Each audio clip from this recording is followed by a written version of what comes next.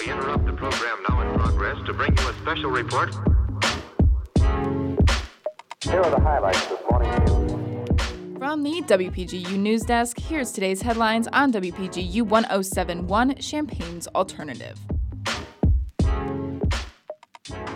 From WPGU News, I'm Husna Hosseini. It's Friday, September 29th, 2023. In this week's World News Roundup, WPGU News presents some of this week's top international headlines. After 148 days on strike SAG-AFTRA, Hollywood actors have struck a deal and returned back to work on Wednesday. Even with returning back to work, most of Hollywood's major projects will still be delayed.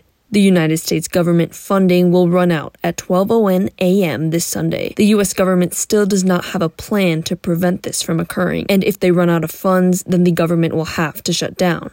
Former President Donald Trump is deemed liable for fraud by a New York judge on Thursday. The judges say that Trump and his associates embellished on his net worth, which in turn impacted business dealings. Last week, the British Museum reported 2,000 stolen or damaged artifacts from their collection. They have reached out to the public asking for help in finding these missing artifacts. Ukraine fears for the possible United States government shutdown as their funds hang in the balance of the United States.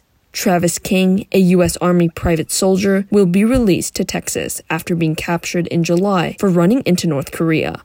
House Republicans have held their first hearing on the impeachment of President Joe Biden. Currently, Republicans are claiming that there are ties between the president and his son, Hunter Biden, who is currently being charged for having bad business dealings.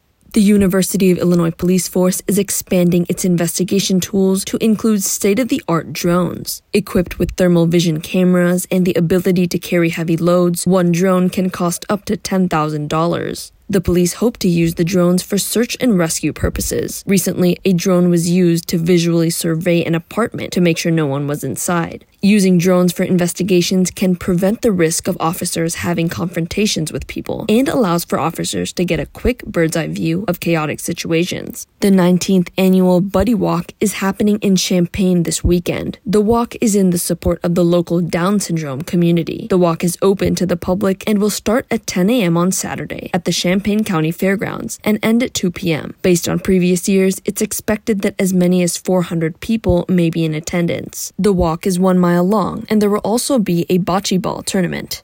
The Fighting Illini will face Purdue in their first Big Ten matchup on the road this season. The Illini are heading into the game coming off a 23-17 victory against Florida Atlantic University. The Boilermakers, on the other hand, fell to Wisconsin in their last game, 38-17. Last year, the Illini lost to Purdue, 31-24. The game will start at 2:30 p.m. and can be watched on Peacock.